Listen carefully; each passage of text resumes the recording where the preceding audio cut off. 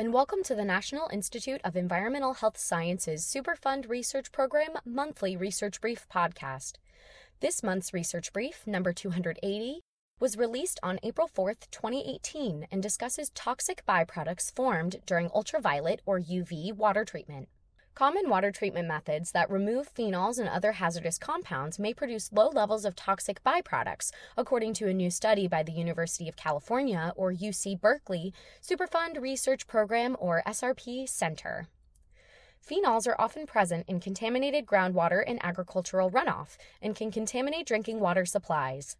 They can be removed with an increasingly popular water treatment process that converts hydrogen peroxide into hydroxyl radicals using UV light. In this process, hydroxyl radicals oxidize the phenols, transforming them into other compounds. Although these transformation products are generally non-toxic and can often be more easily removed using subsequent water treatment processes, toxic transformation products are a possibility. In the new study, led by UC Berkeley SRP Center researcher David Sedlak, researchers assessed the toxicity of these transformation products and demonstrated that phenols can react with hydroxyl radicals to form toxic compounds known as enadiols and oxoanols. In collaboration with UC Berkeley SRP researcher David Nomura, the researchers used a novel technique known as activity-based protein profiling to analyze the potential toxicity of the products formed in the oxidative treatment process. The technique assesses the formation of protein adducts, which indicates that a compound may disrupt protein structure or function in the body, leading to toxic effects. Unexpectedly, the research team observed that a chemical reaction between phenol and either hydroxyl radicals or UV light produced the toxic alpha-beta unsaturated dialdehyde 2-butene-1,4-dial. The same product is also formed in our body when the enzyme cytochrome P450 encounters furan, which is present in cigarette smoke and combustion exhaust. They show that this dialdehyde damages proteins by reacting with the amino acids lysine and cysteine. By simulating the treatment of common phenol-containing compounds by the UV hydrogen peroxide water treatment process, they demonstrated that the oxidation of methylated phenols during this process resulted in the formation of similar enadiols and oxoanols. Although this chemical reaction has been previously observed in the gas phase, the authors note that these results provide the first experimental evidence that this reaction also occurs in water. By 2020, 2/3 of the world's population will be living in cities that are increasingly reliant on drinking water sources affected by agricultural runoff and municipal wastewater discharges. According to the authors, their new results highlight the potential risks of using oxidative treatment on contaminated drinking water sources and the need to further investigate potentially toxic byproducts.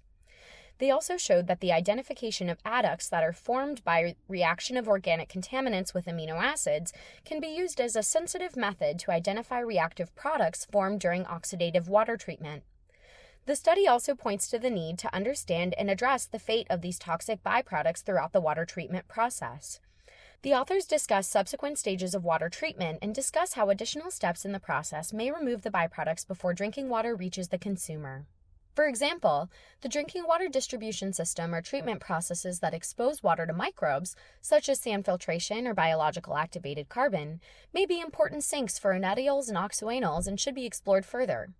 Pre-treatment methods also may help reduce the toxic byproducts formed during oxidative water treatment.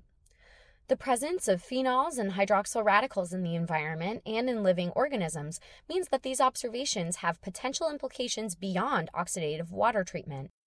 Reactions between phenolic compounds and hydroxyl radicals have been linked to formation of humic-like substances that play a role in surface water ecosystems and the atmosphere. Hydroxyl radicals are also present within living cells. When an overload of hydroxyl radicals cannot gradually be destroyed, their accumulation in the body can lead to oxidative stress, which then may lead to various adverse health outcomes, including cardiovascular diseases. According to the authors, their findings also may be particularly relevant to efforts to understand cellular damage caused by production of hydroxyl radicals in the body. If you'd like to learn more about this research, visit the Superfund Research Program website at www.niehs.nih.gov/SRP. From there, click on Who We Fund and follow the links to the University of California Berkeley Research Summary. If you have any questions or comments about this month's podcast, or if you have ideas for future podcasts, contact Maureen Avakian at avakian@niehs.nih.gov. Join us next month as we discuss more exciting research and technology developments from the Superfund Research Program.